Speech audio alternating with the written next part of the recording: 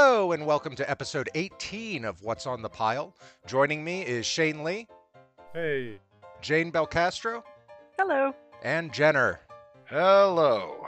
Tonight, we're checking out something a little sweeter, the critically lauded family film Babe, about a pig who discovers his place in the world as a sheep herder, followed by its sequel, the biggest box office bomb of 1998, Babe, Pig in the City. Both of these have been on my pile for a while. I'd never seen Babe, even though it's like hugely in the cultural zeitgeist, and I saw those trailers constantly. So I kind of felt like I'd already seen it, but I definitely hadn't. Wait, I thought we were supposed to watch Gordy. Did I watch the wrong movie? That's what I guess it was Disney wanted you to think at the time. Yeah, that's all I remember is that I was like, which one am I supposed to watch? Even back then. But yeah, this was on my pile as well. Both of them were on my pile. I actually remember this was maybe the first Oscar season that I really paid attention to. This is the year that Braveheart won, right? Yes. Yeah, so that's I think the only reason that Babe was really on my radar, because it was nominated for Best Picture, and I was like, well, how good can this kid's movie about a pig be? I just never saw it because it really didn't interest me at the time. In my opinion, it turned out pretty fucking good. Yeah, I enjoyed Yeah, it. I love it. Yeah. I saw it when it came out. Well, no, I don't think I did see it in the theater though. I think I saw a videotape. Yeah, no, I first encountered this on videotape when I was in college during the golden age of sell-through VHS, but particularly for family movies. It was I was directed to it by my college friends. My fraternity brothers and sisters kept going on and on and on about how utterly awesome this movie was. And initially I was, a little bit, what, really? And then I took a look at the credits and realized that, yes, it's a talking pig movie. It's a talking pig movie co-written and produced by George the Road Warrior Miller. And that was what sold me, and I finally ended up seeing it on tape, and it was one of my favorite movies of that year. One of my favorite movies of that decade, to be frank. When we were watching this, I turned to Jess and I said, you ever watch one of those movies where the first 10 minutes in, you can just tell it's a masterpiece? Well, Yes. this is one of those movies. I forgot that this was a talking animals movie. So the first time when Babe is in his little pen and is all lonely and starts talking, I actually jumped. I did not expect a human voice to come out of his face. But then I remembered. I'm like, oh yeah, he's supposed to talk. I guess I was kind of zoned out at the time and not really thinking about what I was watching. But I also had sort of flashbacks to Oakja, those opening scenes with the pig farm, and in the opening credits where they showed the inside of the pig and they showed like sausages inside the pig. I'm like, oh, that's an interesting opening. But Yeah. it was delightful. Yeah. It was dark in a way that wasn't overbearing. It was like realistically grounded dark, the opening. Yeah. That being said, I think the moment that it really grabbed me after the credits, or during the credits, I recognized that main tune that they were riffing on, and I was like, okay, this is going to be interesting to see how this goes, because Saint-Saëns' Third Symphony is already one of my favorite symphonies, and then just the opening sequence panning through the I guess the pig house, just the bit of the front gate of the thing opening up and that light casting in is like, this is some distinctly assured direction of a sort that one does not see in a family film, and I'm going to be very interested to see where this is all going. The experience of rewatching it the other night with Jane, I think as much as anything else kind of punches home what a complete softy I have become as I've gotten older. Oh, yeah. Our eyes were leaking in the first 10 minutes. Absolutely. Jenner was like, that's it. And he pauses. And I was like, it's only been 10 minutes. He's like, I need a smoke right now. Just a bit of little Babe, just the quiet voice saying, goodbye, Mom. I was just, no. damn it. Brutal. Motherfucker. I want my mom. Yeah, and then later, if he wonders if his brothers and sisters and mother are dead, and I think Fly just says probably. It's like, Yeah. Yeah. oh, Speaking for my own part, just on this rewatch, and this is a movie that I have seen a lot in the past. I'm talking like at least 8 times. I think I still counted. Granted, not for a long time. I think I still counted myself getting Misty probably about 7 times in the course of the picture. So it holds up. It definitely retains both the sentimental and emotional value that it had at the time. Possibly even more so, just because I think emotions have gotten a lot more blunted in a lot of movies, particularly family movies, over the last couple of decades. Well, it also helps working with Jim Henson's Creature Shop to get a very realistic animatronics working for the film. They sometimes there were points where I was like, oh wait, that's an animatronic. Oh wait, Yeah. that's not the real animal. I think that was mostly Ferdinand, right? He was the only one where I would really think, oh, that's a puppet or an Yeah. animatronic. Yeah, Well, no, I mean, if it was Fly. Ferdinand, Oh, if wait, it was when Rex got hurt. Sorry. Yeah. Go If ahead. it was Ferdinand from the neck up, it was definitely an animatronic. It was a lot harder to tell for a lot of the rest of the movie. No, I picked it out every time. I think. I mean, who knows? It's really good animatronics, but I do remember. I was like, okay, so right there, Fly is uh, a puppet, or just a doll that they put down there. I don't even think they might have been breathing. And then when Rex was being drugged, that was also an animatronic, but they actually did do a little bit of facial movement on there, which was amazing. Yeah. I mean, just the details to make it look alive. It reminded me of when we were watching Little Shop of Horrors, and Shane, you said how the animatronics from Jim Henson's Creature Shop were so realistic and really brought you into the movie, and they did the same thing for me here in this movie. Hmm. Yeah, for sure. And speaking of Fly, what an awesome name for a dog. Oh If yeah. I mean, I'm allergic, but if I could ever have a pet dog, I would want to name it Fly. Boy or girl. It's just a great name. I mean, especially for a sheepdog, a job whose dog is to fly, dog, fly. Oh, remember we were talking about iris transitions. What Oh, was yeah. that last week? Yeah, that was I remind us, like, you remember we were talking about this one has a lot of those. It does. Yeah. Yeah, This I is not noticed. this But is the not great effect with this is those not- little mice. Oh yeah, I love the mice. this is not the movie with just the one iris effect. This is pretty much iris effects for every major transition. But again, contextually, it kind of adds to sort of the storybook quality of the whole thing. Yeah. Has anybody read the book? No. No, I have not. No, I haven't either. Actually, check that. I think I might have read it right around the time, but I don't remember it. No, Welcome to that's the fair. club, babe. It's not a long book, if I recall correctly. I loved Christine Cavanaugh as Babe from Dexter's Lab. Good old Dexter herself. Mhm. She was fantastic. I was sad to find out she died a little while ago. Oh goodness. Yeah. I feel like I heard that, and I again don't remember. So, but yeah, terrible. Yeah. Well, I think she did a fantastic job as Babe, really bringing that emotion to the character, which is ostensibly not human emotional. Yes, but also it was a very young pig, and children have those, you know, depths of emotions where they're not trying to hide anything; they just feel, and she really, really carried that off. Yeah. Yeah, like I say, that's sort of the thing that struck me is, again, I sort of mentioned it earlier, but the movie indulges in a raw emotionality that you really don't see in ostensibly family movies from, most of the time since then.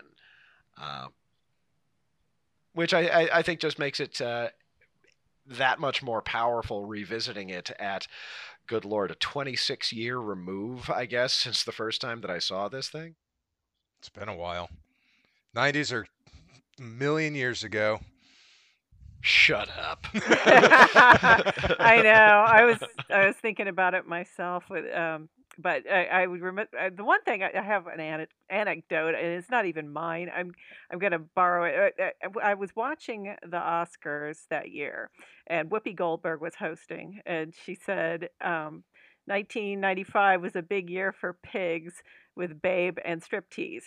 And then everybody's like, "Oh Wow. no!" in the audience, and then she goes, "Oh, come on! I haven't seen so many Poles abused since World War II."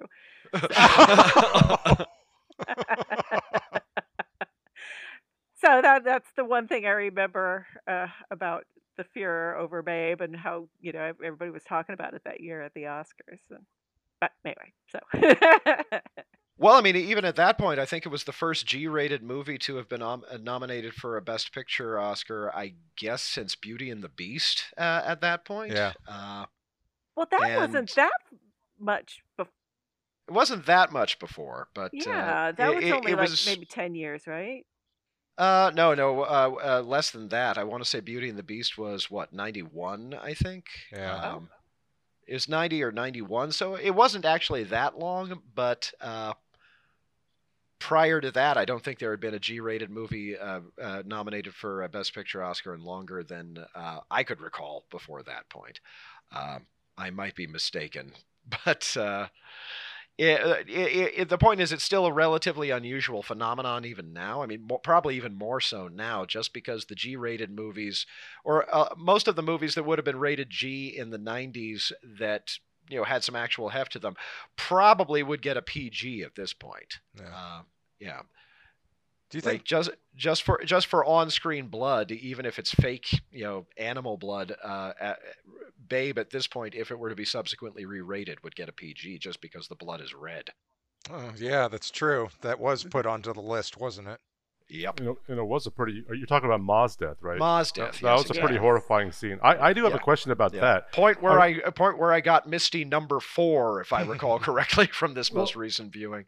my question is, so Hoggett thinks Babe did it. How exactly would Babe have slit Ma's throat? Or Okay, you found the one thing that bothered me in the movie. okay, well, yeah, I had to say it because I'm like, how? Why would you think that? well, wild boars are kind of a-holes, so maybe he I was thinking guess. that he suddenly grew tusks. I don't know.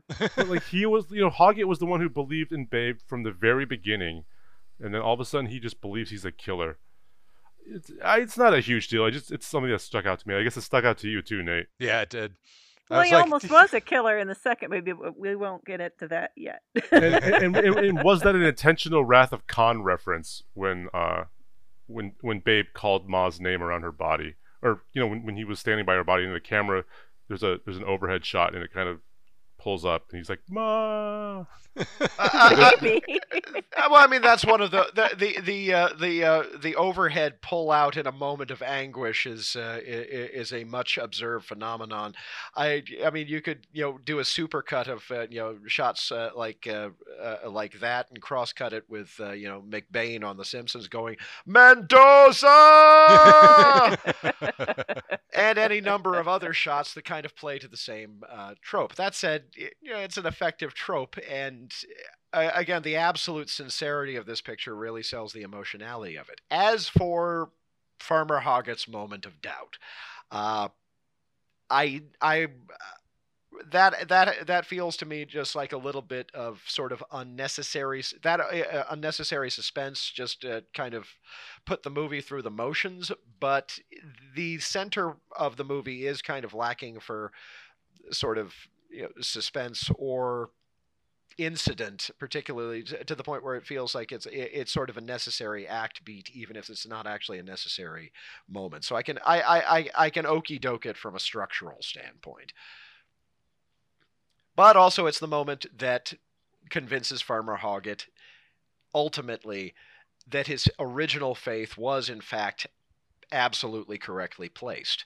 Yeah, and how awesome was James Cromwell in this movie? oh, I yeah. mean, Oh, so good. I'm used to him playing like bureaucrats or like the guy in charge who is always wrong about everything, or I don't know, just the warmth he brings to this role, even while remaining his sort of stoic self, I thought was really phenomenal.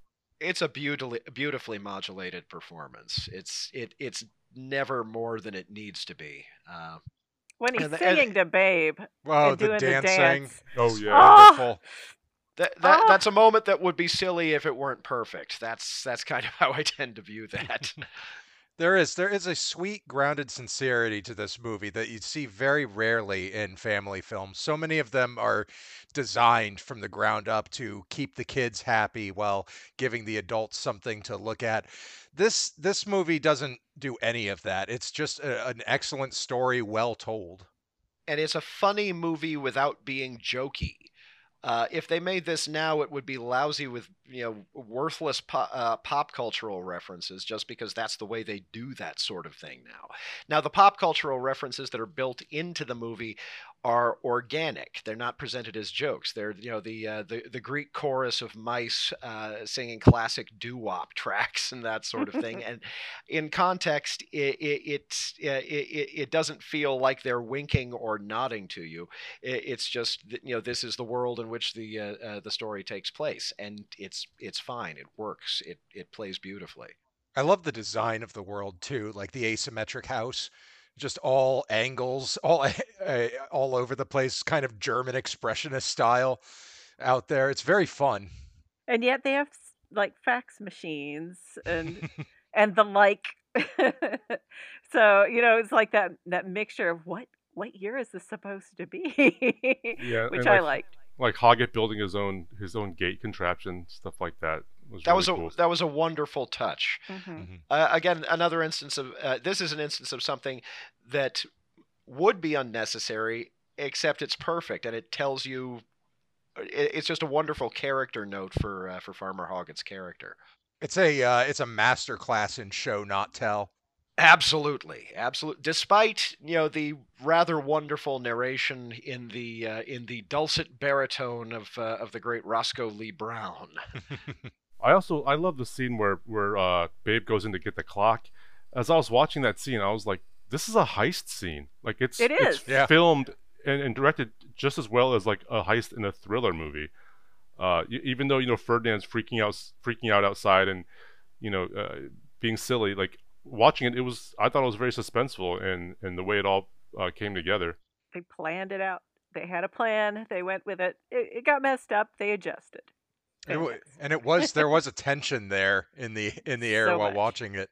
Yeah, no, one of the moment that really goes to establish the true menace of Duchess the cat, uh, who has actually I think my single favorite character beat in a movie that is full of amazing character beats, just in the offhand way that she refers to the boss and the boss's husband, whereas everybody else refers to the boss and the boss's wife. I love that Speaking too. of Yeah. Esme, I was mentioning earlier that I love this show, Kath and Kim, and there is a character on there called Sharon, and she was fantastic. I love Sharon. It's an Australian show, which we can get back to the mention that everybody in this was dubbed. That's what Jenner told me, but we'll get back to that. But yeah, apparently this woman, Magda, and please don't make me.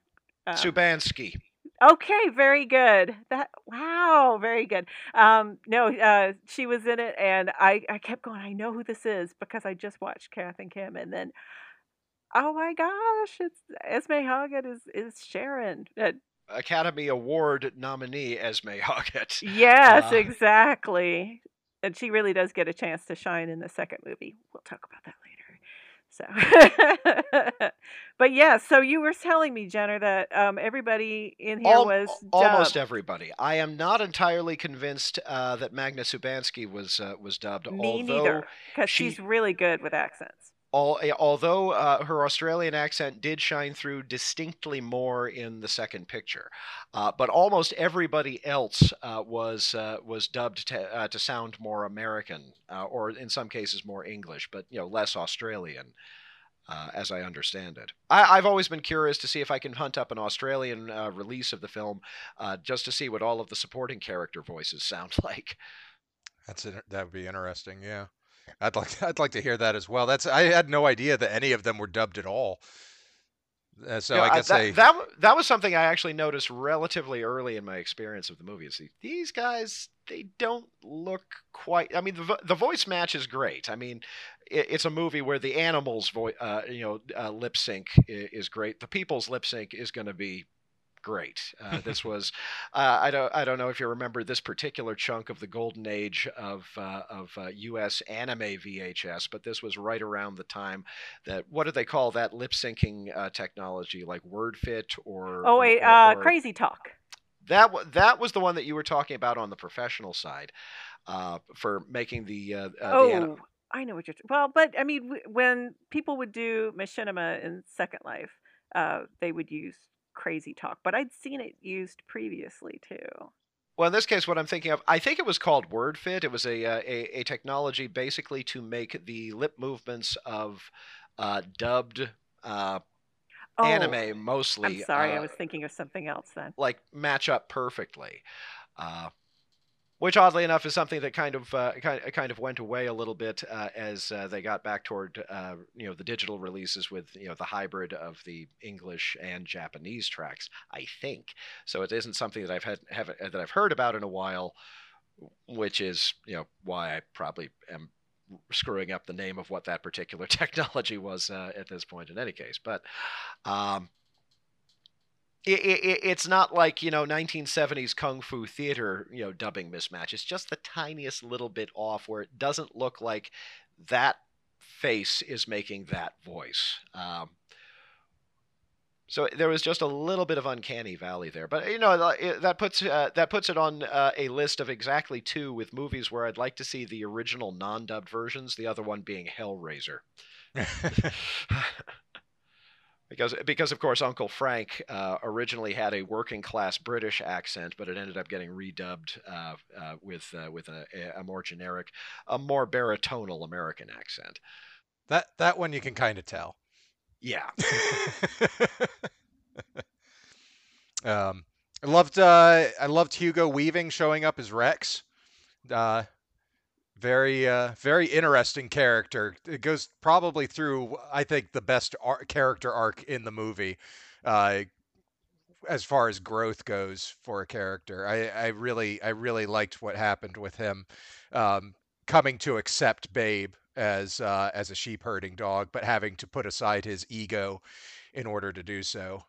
He also uh, started to respect the sheep a little bit more too at the end as That's right. well. I don't Yeah. think Fly really caught that as much. I mean, she started out really nice, but mean to sheep, and I don't think she ever really got past. Am I wrong? I can't quite remember. She kind of grudgingly said the words they wanted to hear, I think, but I don't think she ever really.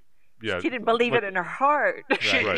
She never made an overt statement of a change of heart, but at the same time, when she said please and thank you as she was departing with the news that Babe had driven off the wolves, that kind of marked a turning point in her character. And again, it's a perfect example of, it's not really commented on, except in the little bit of narration where Roscoe Lee Brown is explaining the internal thought processes both of the sheep as well as Fly as they're attempting to communicate with each other, which is a wonderful moment in its own right. But again, it's an instance of the characters behave as the characters will behave.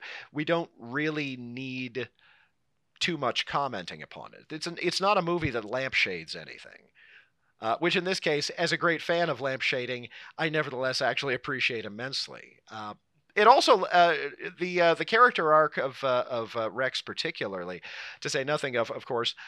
I knew when I saw The Matrix in '99 that I had heard that Agent Smith's voice somewhere before, but it took me years afterwards to figure out that it was, oh my God, it was Rex. But Rex's character arc points up one of the other things that I actually really love about this movie, which is there aren't actually any bad guys. It is not a movie with conventional ostensible good versus evil dichotomies or nemesis or anything. The closest thing to an evil character is Duchess, and Duchess is just a cat. Cats are assholes. Our cats are the sweetest animals on the fucking planet, and they're still assholes sometimes. Yeah, I guess Truth. there's the judges, I guess, who are like really begrudging, but they kind of come around. Well, Esme Hoggett, when she kept talking about meat, seemed a little bit, like, oh, the movie's about a pig, and then I was like, yeah, but I totally agree with her. I mean, that sounds delicious. The cracklins. I mean, come on. And there were the sheep thieves as well. Yes, Oh, that's those You're right. and their dog. I forgot about that. The sheep thieves and their dogs are genuinely evil characters, but except that they're not characters. They're just those guys in that one scene. Yeah, we don't even know their names. They're just jerks. Yeah, it doesn't constitute a subplot. It's just a particular incident. Yeah, it's a challenge that presents itself. Well put. Well put. Did anybody else think that Babe technically cheated at the sheep herding contest? Well, yes. Did you guys ever watch the old Dennis the Menace animated series? Yes. There was an episode where Dennis finds a horse and he like helps the horse get a rock out of its paw or something, and the horse loves him. And then later in the episode, he somehow ends up riding that horse in a rodeo. So he just rides peacefully around the ring because the horse loves him and he wins. That's what this reminded me of. Well, actually, I think you may have a point there, but the movie carries it across so well that you kind of don't really notice until you see the sequel. I don't really really care. feel like I he mean- needed to win. Excuse me, that he needed to perform. He just needed to get famous enough that he wouldn't get eaten. I mean, that's what I thought that was the end goal, not to make him the best, sheep herder ever. I'm going to elaborate on the statement I just made a lot in the second half, but suffice it to say, there are distinct instances in this movie where the anthropomorphization piles on just a little bit thick, so you come close to flirting with the idea that, maybe this kind of really isn't how animals actually think or behave. But again, as I say, the movie carries it across so well that you don't really you don't even think about it when you're watching it. You flirt with thinking about it after it's happened, or more likely after you actually watch the movie. You think about it a lot when you see the sequel, but we'll save that for the second half. I really loved the ending, though. No, the ending makes me, I don't cheer overtly a lot of the time. If I had been in the theater, I would have cheered. I want to cheer every time that I see it. Yeah, I definitely cheered. I did not. It did not occur to me that it might be cheating. I didn't really mean that. That was kind of a joke. Well, technically, you're not wrong, Shane. No, that's the thing. You're not wrong. But it was so beautiful. Yeah, I love it. The whole sheep wrangling at the end. There's no music. There's no dramatic swelling music. There's no dramatic angles. It just plays out in silence. Not silence, but with the ambient noise. It just plays out, and then it's like, yeah. That made it so funny. And then they thunder into this magnificent reorchestration of possibly the single most famous moment in all of the history of French symphonic music, and it's perfect. It's so I can't tell you how much I love that symphony, but I love what they did with that symphony in this as well. Well, I think that's a good place to take our break. We'll be right back.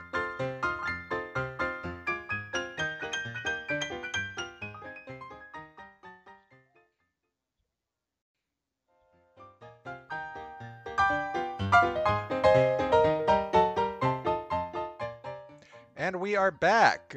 Jenner, you remembered something you wanted to share while you were having a cigarette.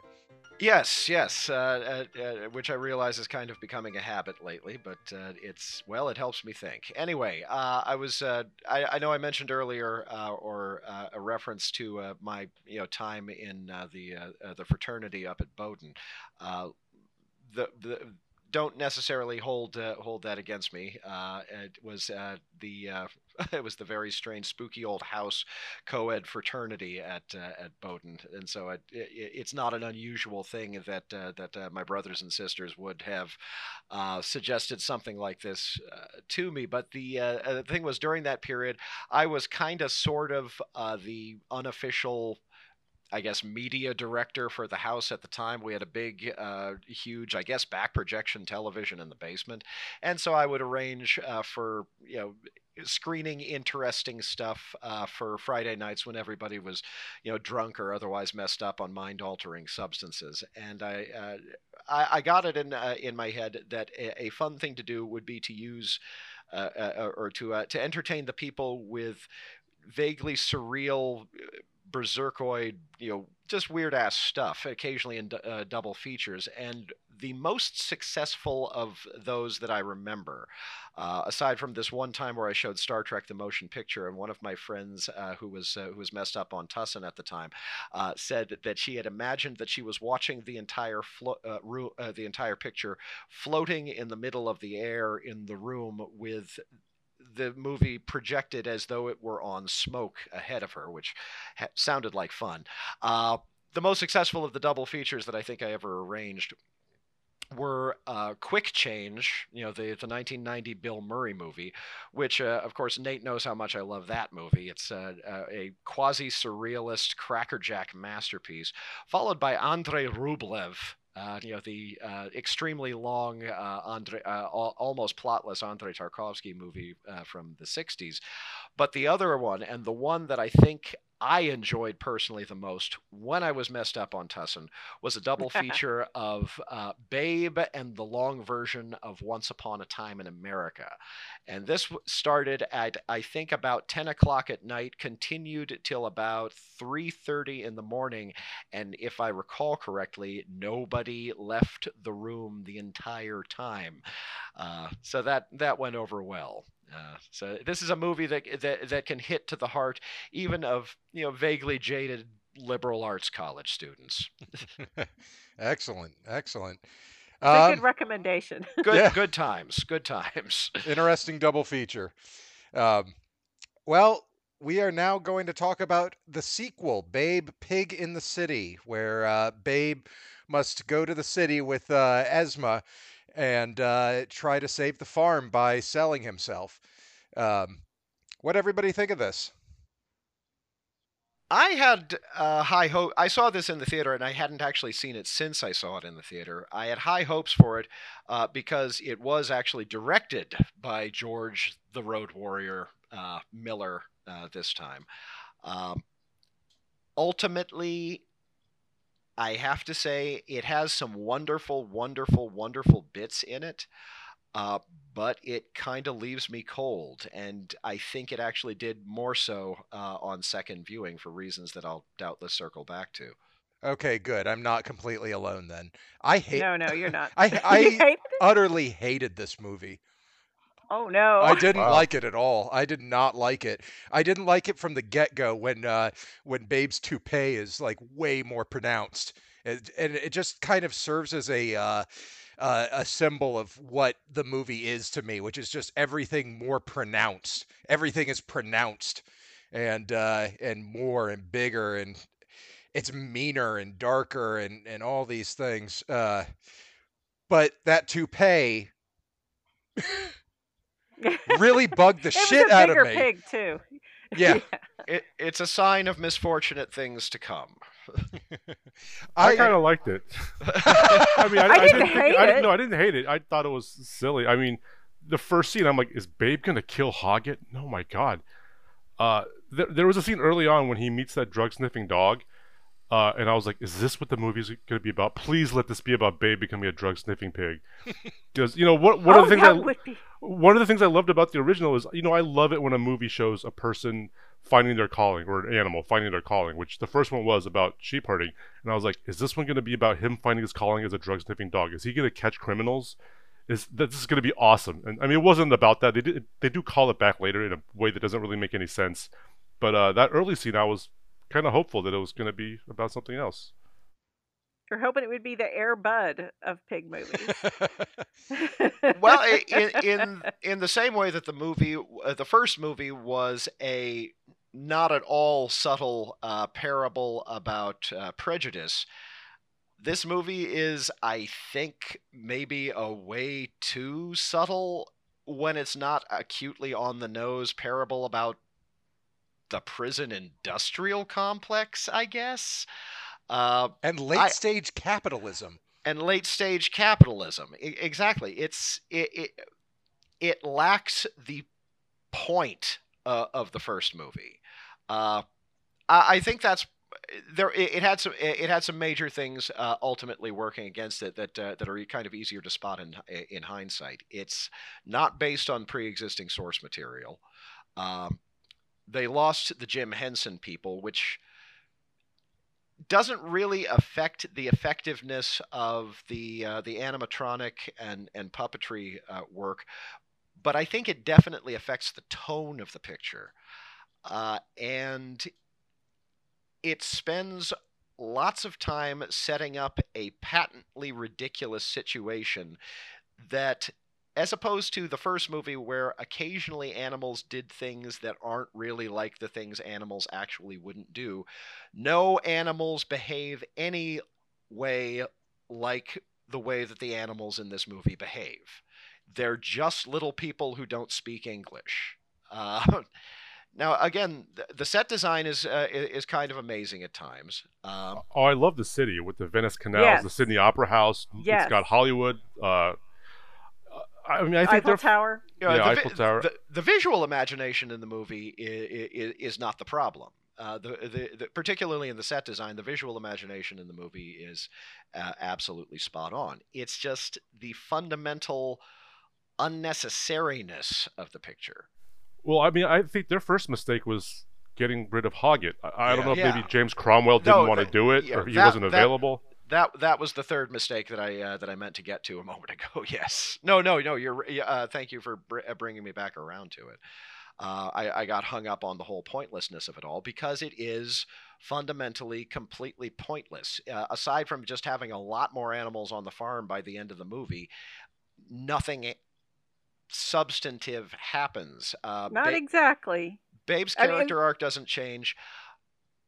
Esme has a pretty interesting character development in this, but she spends half of the movie, in the joint covered in some kind of slime anyway. She spends half the movie being humiliated over and over and over again.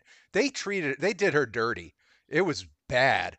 They were cruel to poor Esma. They did not need to go as far as they did with the humiliations that she had to endure during the course of this film.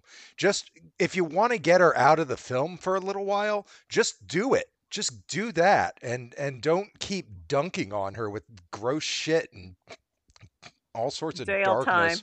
Jail And, time, yeah. cavity search apparently. Yeah, what the fuck? So- yeah, my whole impression of the movie was that it starts out, hey, these are the characters we like. Oh, that wig. Oh no, Babe's gonna kill Farmer Hoggett. Then they are about to lose the farm. They set up a way to fix the farm.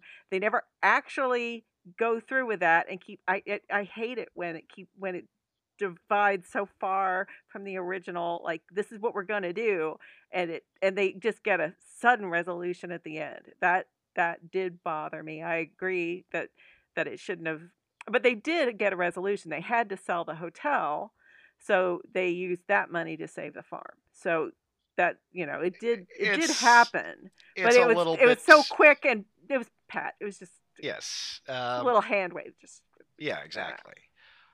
And other problems. I do kind of like that the misfortunes that befall Farmer Hoggett at the beginning of the film basically play as a very loose adaptation of a legendary routine from a British humorist named Gerard Hoffnung, known as the Bricklayer's Letter to the Workmen's Compensation Board, which is sometimes referred to by the people who remember it as the funniest 5 minutes in the English language.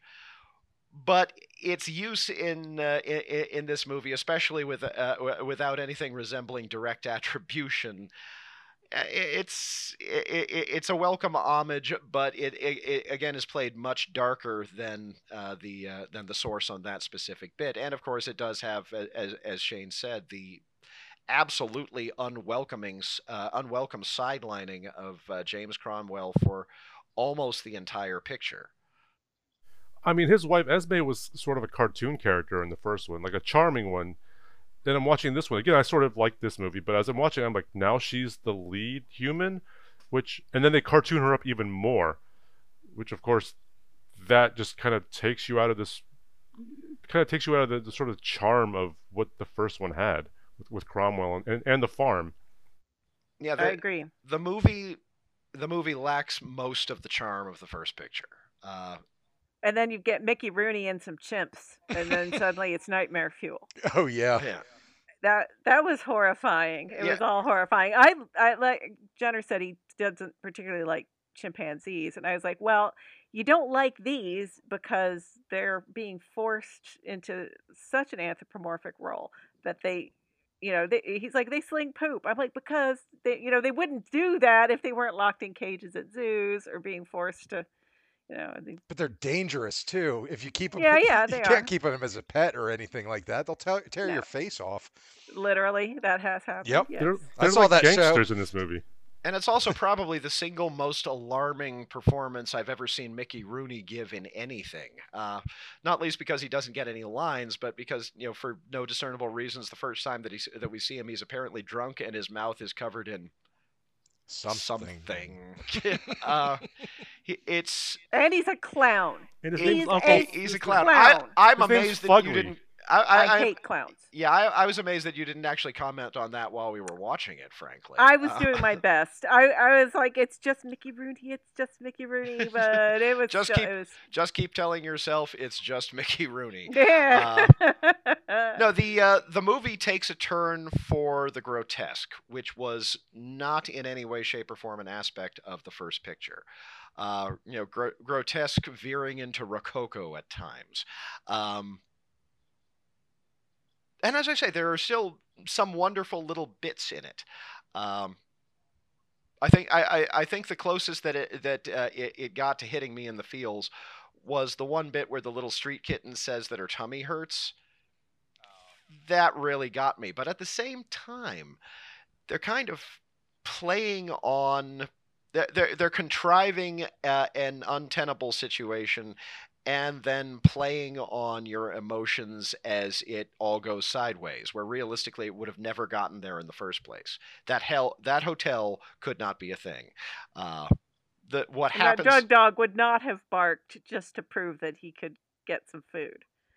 Yeah, animals keep doing things that they wouldn't do in this movie, and things keep going sideways. And the actual characters, of the animals are often relatively appealing, but the context in which they find themselves has taken this bizarro turn toward punkish nihilism, which is so out of place, particularly in a sequel to Babe, for God's sake. Yeah. It's I made a point of making a note of that it's a very cynical film. Yeah. And they even screwed up. They even screwed up the chanson. Babe Yeah. started to sing the song, and that was nice, and it gave you a little moment in the feels. But then everybody just forgets the words and just starts going la la la la. It's basic. It's basic shit. That the one thing that they couldn't get wrong, and they got it wrong. Did you know this is Gene Siskel's favorite movie of 1998? Yep. Wow.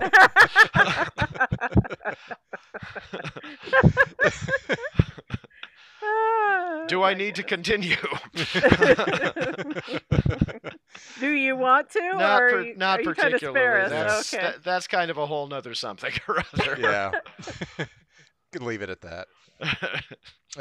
Yeah, I found everything about this movie mean and cruel, and in that same way that I find Tom and Jerry kind of mean and cruel, where the violence is so cartoony that it could potentially lead to kids imitating it, and they get pretty violent in the film. The entire chase scene with the dogs, where Babe is on the verge of death, and he's like getting flashbacks of his life as he's about to die. What the hell? I mean, I It was was. horrifying. It was Not horrifying. not terrifying, horrifying, which is not something this movie should be. And Fleelick died for like 15 Yeah, seconds. yeah. Oh, when he was on his side, that was pretty intense. He's just like Yeah, he shaking. was free and chasing butterflies.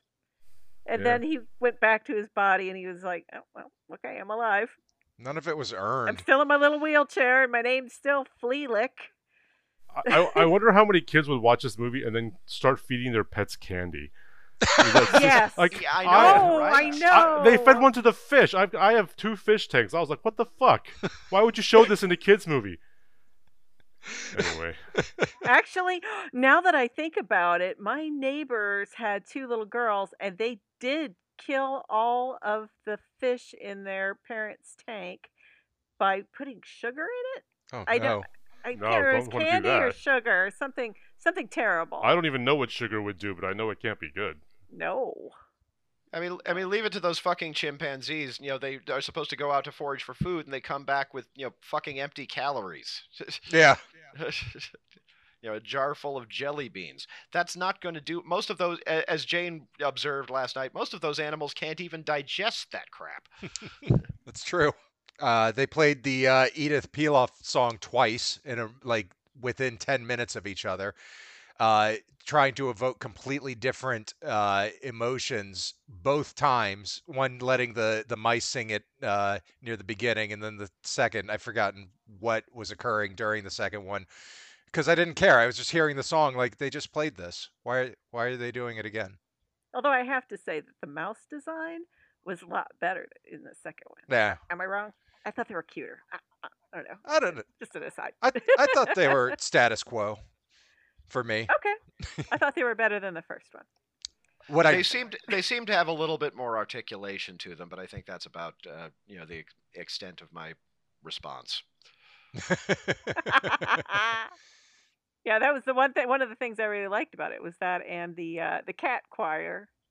that was They were cute. very cute. There are a lot of Again, cute So cute. moments.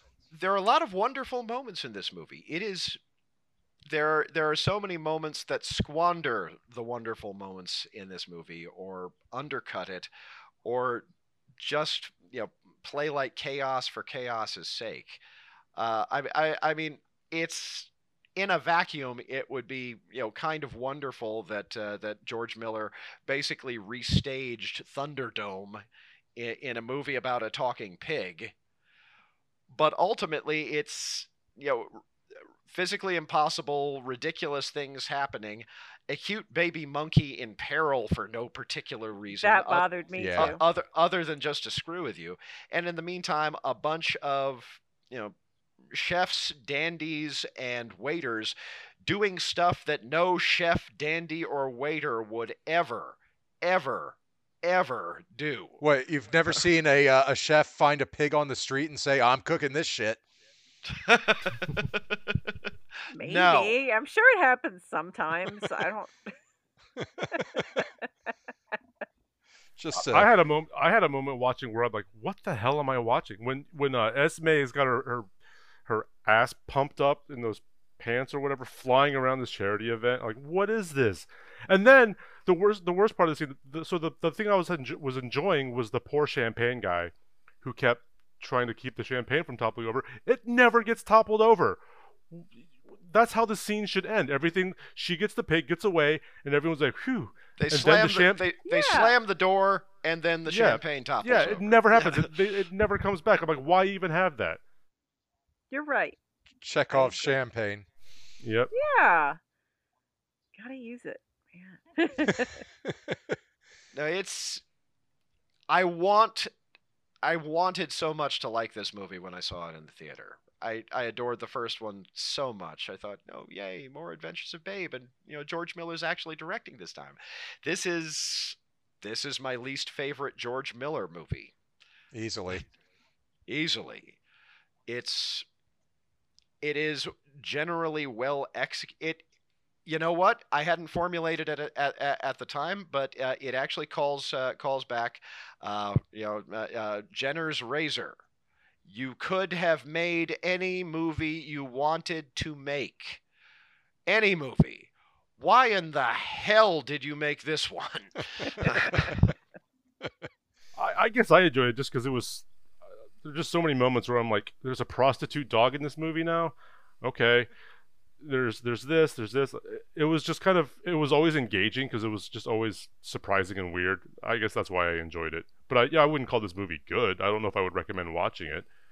Yeah, I agree with you, Shane. I like it just fine. It was entertainment. There were problems, obviously, and you were right. The candy is just unforgivable, and it really is. I mean, that could endanger actual animals, and but it's. I was still entertained. Again, that city is so cute, and all of the architecture was adorable, and well, I'll it was. say again, the design is absolutely faultless. The city, aside from being, I guess, full of leather gangs and leather cops, I guess.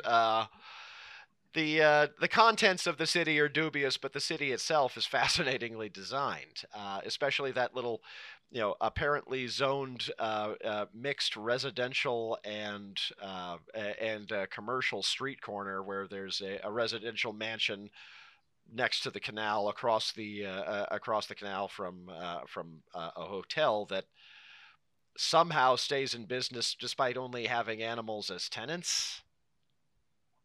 Yeah.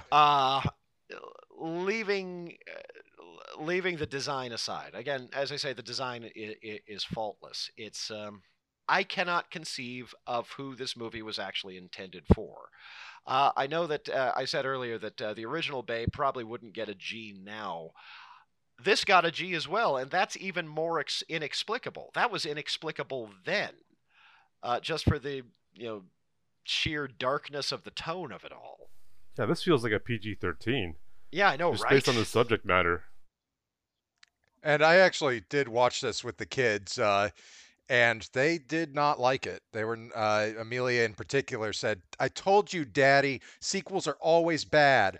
And I told her, "That's just because you haven't seen Aliens yet." I was going to say I was that about to same say, thing. just say you're too young for Aliens. We'll get there. But no, the kids in this case, if this was a statistically major part of the kid's core sample, the kid is not wrong. No, not at all. And Declan just wandered off because he didn't care at all. Wrath of Khan was far superior to. Okay. It was. I don't think they've gotten there yet, as well. There are No, they've seen Wrath of Khan. Oh. Yeah. Have they seen the Star Trek the motion picture? I couldn't get them to finish it. See? Have they seen Terminator 2? No, God, no, not yet. Well, Terminator stuff, 1's probably rougher on kids than Terminator 2 would be, I would think. That's true. There's stuff they'll get around to. Just assure them that there are good sequels to be had. It's just not that one. Not this one. Just not that one. This one does hold true to the trope. A filmed deal. Well, I don't know. Actually, I don't think that's actually a fair characterization of this film. There is a tremendous amount of imagination put into every aspect of this film. It is pretty superbly executed. Why in the hell would you make it? This story, why would you want to tell it? I don't get it. Yeah, why not tell my drug-sniffing dog story? That would have been awesome. That would have been awesome. I liked you telling that story better than that movie. That would have been a bit alarming in its own right, but probably in completely different ways. How do you even explain that to little kids, though? You see, I know. It would have been awesome, though. How do you explain it anyway? Well, you see, Babe's a narc now.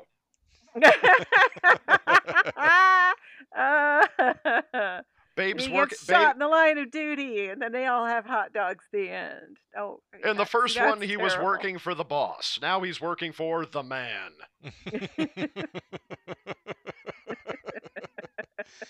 Oh, jeez. I'm sorry. Jeez. You guys see that pig guy who helped Babe out and then showed back up as the judge?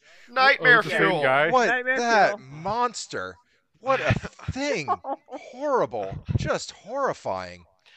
it's like I say, the movie is grotesque. It leans heavily into the grotesque for no discernible reason, except to maybe take the piss out of the sincere emotionality of the original one. There's no sincere emotionality there are, in this movie. There are a couple of notes that they hit just to try to stick it to the audience. It doesn't resonate. It gets the emotions wrong, and that was the thing that this movie could never ever do, aside from fucking with Sanson. Uh, Well, with the pig guy, like, the first movie was about compassion and understanding. So then with the second movie, when the pig guy shows up, I'm like, okay, what is this movie trying to say? Are they just making fun of ugly people, or like, why is he here? I didn't I get it. it's like I said, I don't. If this movie has a point, I don't get it. If it's about something, I don't know what it is. Um, It's a film with an audience of one, and which is George Miller. Gene Siskel. Oh, two. I'm proven I, wa- wrong. I wonder what Ebert thought. I don't know. I think he actually gave it a pretty good review. He gave it kind of a lot of props for imagination, but if you got out of certain classes of movie, Ebert was not as thoughtful as he probably should have been. I think he actually ended up giving it the same star rating that he gave the original Babe, and in hindsight, that seems even more of a mistake now than it was then, because Babe has aged beautifully, and this movie has aged into a bizarro curio that you can visit upon the unwary if they pissed you off.